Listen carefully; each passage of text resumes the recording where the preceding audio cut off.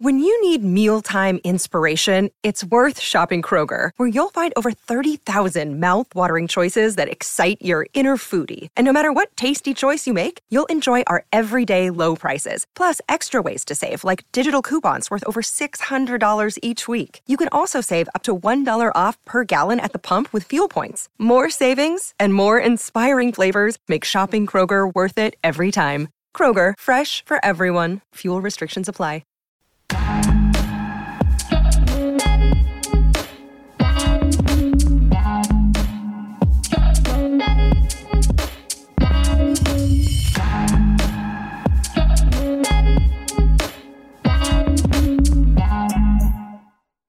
Ho, ho, ho! Merry Christmas! And welcome to a special Christmas holiday edition of Fearless with Jason Whitlock.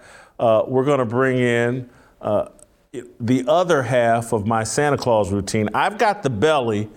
Glenn Beck has the white hair. Together, we would be the perfect Santa Claus. But I'm bringing in Glenn Beck because I need someone to spread some holiday cheer because I gotta say, the month of December, I got a little down and dour and sour and depressed because I feel like we're losing the culture war badly. And a lot of it had to do with watching that Seth Rogen, Sarah Silverman, Santa Inc. Christmas cartoon on HBO Max. And it just depressed me. It was so profane, perverse, satanic, and it just depressed me. And so I want Glenn, obviously you guys know Glenn Beck from Blaze TV, radio and television, and written a bunch of books, including The Great Reset, Joe Biden, and the Rise of the 21st Century Fascism. I wanted Glenn Beck to come on and cheer me up and tell me why we're not losing the culture war. And so, Glenn, welcome to Fearless with Jason Whitlock. I'm honored to have you here. Well, and I hope that you can spread some cheer. That's what I'm known for, Jason, really, is my uplifting, inspiring kind of hopeful outlooks for the country. But I noticed that, I've been trying to be on your show for a long, long time. And now that you're kind of in the holidays where the ratings are down, you say, hey, let's bring the white guy on. I get it. It's because I'm white, isn't it? You bastard. Well, I think Steve Deace would have an argument with you. He's been on the show numerous times. No, he is not white. He is pasty. There is a difference. Oh, yeah, that is true. Yes. That is true. That is true. Well, look, I bring Steve on because he's probably the only guy at the Blaze who looks worse than me and is frumpier than me. No. And so he makes me look good. Have you looked at me lately? I mean, this is horrendous. I've just turned into a blob. This is what happens when you move to the South. Great. Well, I think they have... Well, I don't want to offend our makeup person, but I think they do wonders with makeup in Dallas. So Glenn, you still look, you look swell to me. You look like you're about 190 pounds. Oh, yeah, that's me. In the best shape of your life. Yes. What are you, 47? Yeah. Such a good liar. So, the HBO thing, the good thing is it's just not funny. So I don't think it's going to get a lot of traction. They spent a lot of money on it. They're putting a lot of promotion. But, have you ever seen those Christian movies that are like, and they're so bad because all they are is a vehicle? Let's get somebody and bring them to Christ in 90 minutes. Where if you're smart, you're like, let's have somebody feel something in 90 minutes and let's tell a great story. Let's open up their heart. And Christians were making these movies where I've got to have the people coming to the altar and testifying before they get their popcorn. And that makes us make really bad movies. That's what this Santa Claus thing is. This is their faith. This is their church. And they're making really bad movies They're not used to doing this. We've been the ones doing it, and Christians are getting better at telling stories, and they're getting worse at it. We're switching places. This is their religion, and they're like, we just want to bring someone to Satan by the end of this episode. And nobody's going to watch it because it's not good. You know what? Makes you feel better, doesn't it? You're just proving my point on why I brought you on. You just made me feel 10, 15% better about it because you've made an excellent point.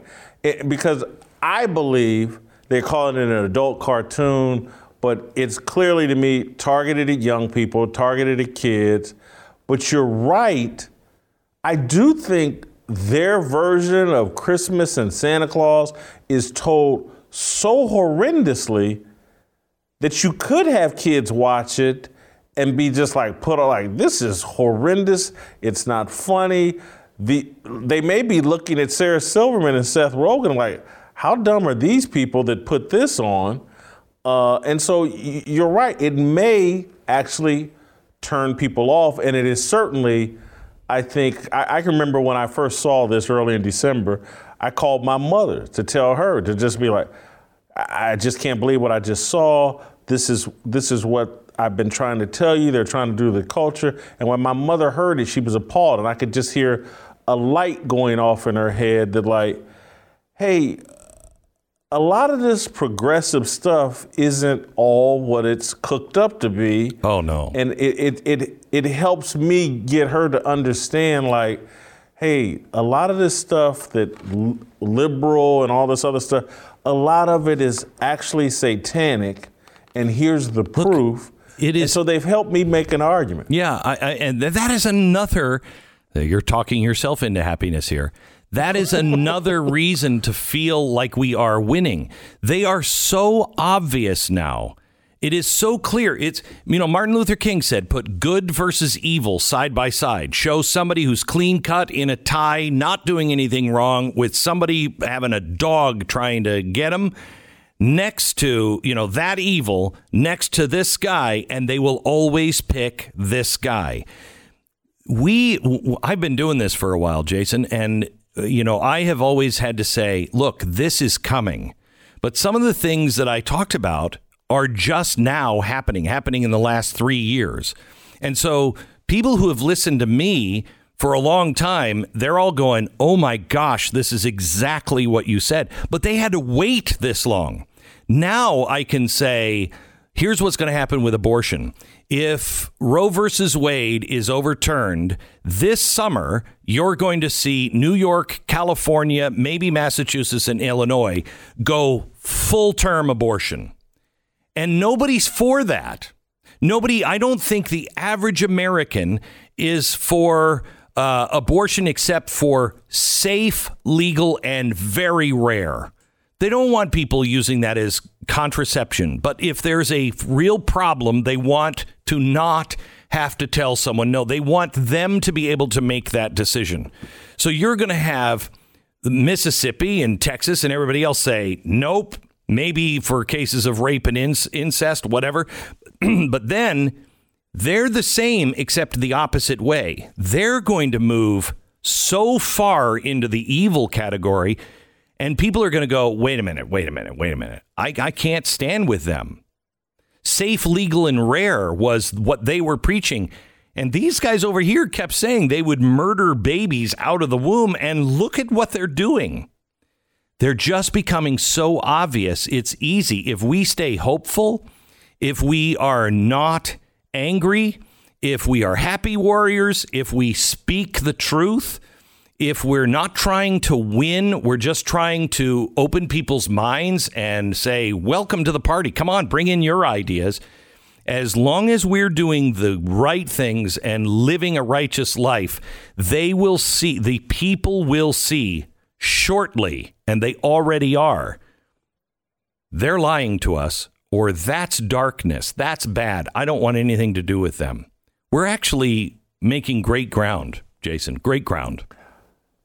I'm telling you, this is why I wanted you on, because you also, the point you were making about like no, you were saying this 10, 15 years ago. And I remember 10, 15 years ago when Fox News used to get ridiculed. Oh, they're saying there's a culture war and they're trying to cancel Christmas and they want to take Christ out of Christmas. These people are just crazy, crazy, crazy. And at that time when people were saying that, I kind of bought into it. Sure. I was, what are they talking about? They ain't gonna cancel Christmas. Who would cancel Christmas? And here I am in 2021, like, oh my God, they want to cancel Christmas. And so I'm trying. How long ago was this, just to spark when you were at your prime, in your heyday? You're at your prime now, but in your heyday at Fox News, 2008, when like 2007, 2010, in that time period. And it was a very short, compressed time period. But Jason, it was a time that I believe I was truly led by God. I know when God has a hand on my throat and either shuts me down or puts things in that are not in my mind. And that time period was very prophetic with me. He used me a lot to warn of things. And we're seeing them all now.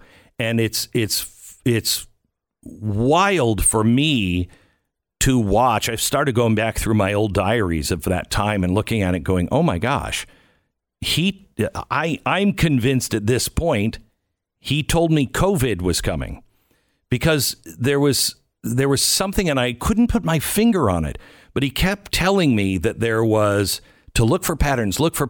And for months I was trying to figure that out. And I came down to it's some sort, and all I have in my diaries is there's some sort of a germ or a disease or a virus that's going to spread that will set this all off. Well, I think that was COVID. And I never said that on the air because I couldn't figure that one out. And so I never said that one on the air. But the other thing that he was very clear with at that time is, one, these are not enemies of yours. They are enemies of mine, and I will exact justice. The other thing was, in their arrogance, they will fail. And that's what we're seeing right now. We're seeing tremendous arrogance where the media, they don't get it. Everybody in America is looking at this going, wait, I'm paying meat prices and you're saying there's no inflation? No. And they don't, their arrogance is saying, just keep doing it, just keep saying it. And it's all going to fall apart. And, you know, when you look at little things like Christmas, and I shouldn't say a little thing, but it's so all encompassing now. There's going to be a revival. There will be a revival. It's coming. We just have to get to the bottom. I certainly believe there'll be a revival, and I've been very honest about one of the reasons why I wanted to partner with the Blaze and partner with you is because I believe we're going to be part of that revival, and that I needed to be partnered with like-minded people that in faith and in belief, but also I needed to, because of where we're at in this country, Black and white people have to work together in faith and shared belief. And so you use the word arrogance. Yeah. And I believe that's accurate. But the other thing I think I see from the left is desperation. That's what actually gives me hope, is that they seem to be going so fast and trying to do so much as quick as possible that they must know their time is short. And if they don't squeeze this in during this small window, it's all going to blow up in their face. I think you're absolutely right. They know they have a very small window, but we should also be aware we have a very small window. It is a race to the finish line here. It really is. Can I just change the subject on one thing? Because I don't know if I've told you the story, then just tell me. Do you know why I named the Blaze the Blaze? I do not know this story. I named it after the newspaper of George Whitefield. George Whitefield was one of the first He's the guy why we had the American Revolution and the Great Revival leading up to the American Revolution. He is an amazing preacher. 75% of the American populace had heard him preach in person. 75% of the population by 1775 or 1773, something like that. And he started a newspaper in Georgia called The Blaze. And it was the idea of The Blaze is it's the purifying fire of God, that if you stand in the truth, that flame will not burn you down. It'll burn all imperfections. So you better have it right. It'll burn all imperfections out. But God's refining fire will never touch the truth. First time I've heard that story. I don't tell it very often. It helps me understand why I was so attracted to The Blaze, even, well, it's pretty unconsciously. Sexy. It's a great name. No, it's a great name. Yeah, thank you. And I man, you are giving me hope. Here would be my other thing, going back to what you said about the other side and the momentum that perhaps we can strike and take advantage of.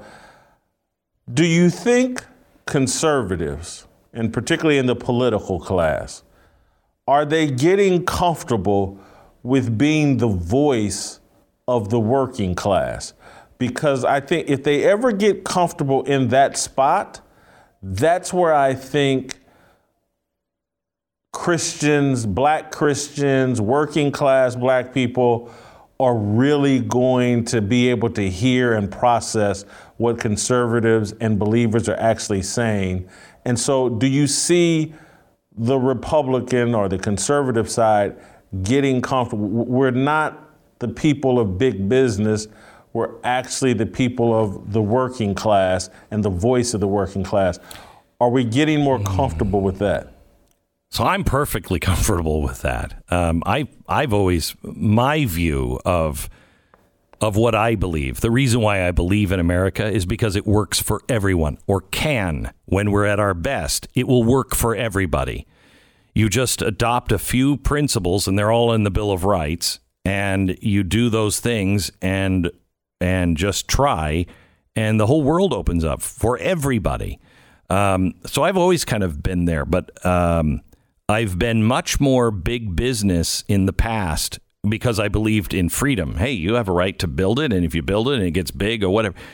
I think big business is the problem right now. They are in bed with government, and it's who would have thought that a company, Google or Facebook or Microsoft, could ever become bigger than the United States government? But it is. Google is bigger and more powerful than the United States government. And they're in bed with the government now. So that is clearly where the Democrats are. I think the Republicans are comfortable with small businesses and the average working guy. But I have to tell you, I don't see that coming from the Republicans. I don't know what it means to be a Republican, really. What does it mean? I did an interview a couple of weeks ago with a woman, Joy Pullman, that works at the Federalist. She had written a story about a bishop in Finland who's basically being tried on criminal charges for preaching the gospel as it relates to same-sex marriage. Yeah. And she made the point that, hey, we have to at some point deal with Republican politicians and their lack of allegiance to their evangelical base, that they throw God out the window when it's time to get elected, when it's time to enact policies or laws that will benefit you over social media, that they betray their Christian values a lot. Because I don't think those values are real to them. I mean, I can't speak for everybody. I know a lot of people in Congress and in the Senate that actually believe and live their Christian values. But those are the ones also that are living and really trying to protect and defend the Constitution as well. All these guys, on both sides, they tell people one thing because honestly, I think it's because they think we're stupid and they can get away with it. But it's time that the American people on both sides of the aisle just stand up and go, we don't buy your bullcrap anymore. I've been talking to Mike Lee for a long time and trying to get him or Mike find the guy, and it might be Chip Roy, that will stand up and do what Sumner did, Charles Sumner in early 1850s, when he stood up and he said, neither party is serious about ending slavery. The Whigs aren't, the Democrats. You talk a good game, but nobody's actually doing anything. You're using these things for re-election. And some of us actually believe these things. And you guys are sleeping with the whore of slavery. And when he said that, it offended somebody in Congress so deeply and he was from the South, and he came and he beat Charles Sumner almost to death in the well of the Senate. The only reason why he didn't kill him is because he crawled underneath his desk and the pursuer couldn't get his cane up high enough to make the swings to kill him. He came back a couple of years later and finished that speech he was giving. But that was the beginning of the Republican Party.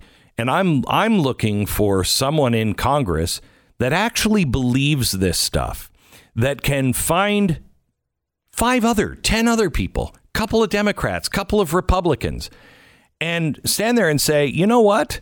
We've been talking about it. Neither one of you guys is serious about any of this. You're not serious about protecting the American worker. You're not serious about not spying on people. You're not serious about justice reform. You're not serious about any of these things. Well, we are. And we're not going to play your game anymore. And I think if it is somebody who is a good, eloquent speaker and can list the things that all Americans are feeling right now. You're out of control here, and here. You have no right to do these things. You're lying to us about these things. The media is part of it. And they can make a good, rational, and cogent argument. I think it would change America. And I think it's going to come sometime or another. I'm just encouraging it to happen sooner rather than later. Not to put pressure on anybody, but is there anybody you suspect might be that person? Is Josh Hawley a candidate? I don't know. I'm going to Washington after the new year, and I'm going to be talking to anyone who will listen. I've got a couple of hopefuls. All right. Listen, I know you don't follow the sports world religiously. Me? But you come to me when you want to know about sports. You come to me. Go ahead. But let me ask you this. You do recognize the name Bill Belichick? I recognize him as, I think, the owner of the Patriots. He's the head coach. He's the head coach, which is close to the owner. Very close. Robert Kraft is the owner of the Patriots, but Bill Belichick has won 6 Super Bowls as the head coach of the New England Patriots. Yes. He's widely regarded as the greatest football coach of all time. Mm-hmm.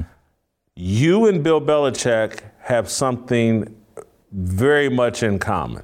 So we both wish we were Tom Brady. No. No. You're not. Bill Belichick is jealous of no one, and neither is Glenn Beck.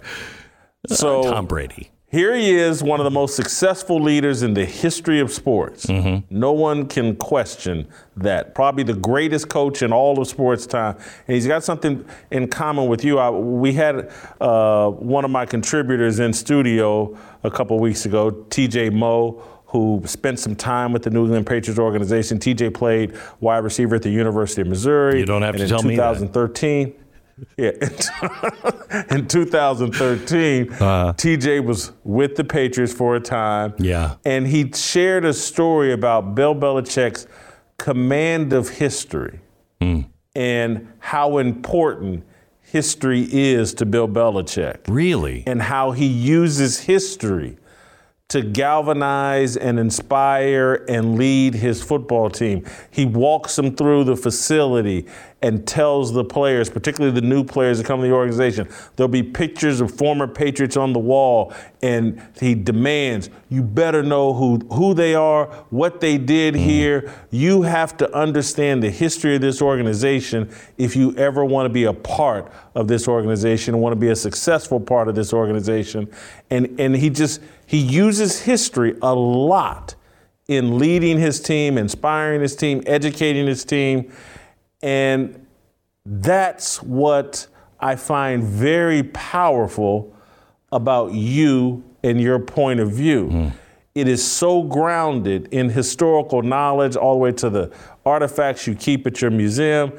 And I bring all this up because TJ Moe, we were having a private conversation, and he starts telling, not me, but others, about what Thomas Jefferson wrote in rough drafts of the Declaration of Independence. Shut up. And yes, TJ's telling this story and about how Thomas Jefferson went after that? Yeah, how Thomas Jefferson went after slavery and that only 11 of the 13 colonies would sign off on it. And I was able to say, TJ, let me stop you. I've seen the rough drafts of those documents. Glenn Beck has them. I've held them in my hands. I've read them. I can testify truthfully. Everything you're saying is 100% on the money. That is great. Where did he hear it? Where did he learn that? TJ's a very smart guy. Yeah. And I didn't ask him that. I just wanted to confirm everything that he's saying. And I was like, I seen it with my own eyes. Glenn Beck has this stuff. It's crazy, isn't it? And so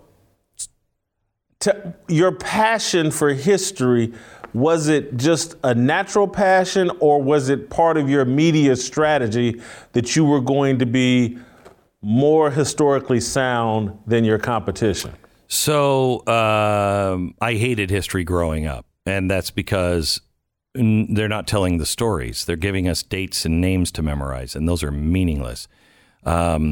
And I found a friend about 2005, 2006, David Barton, who is a great historian and great storyteller.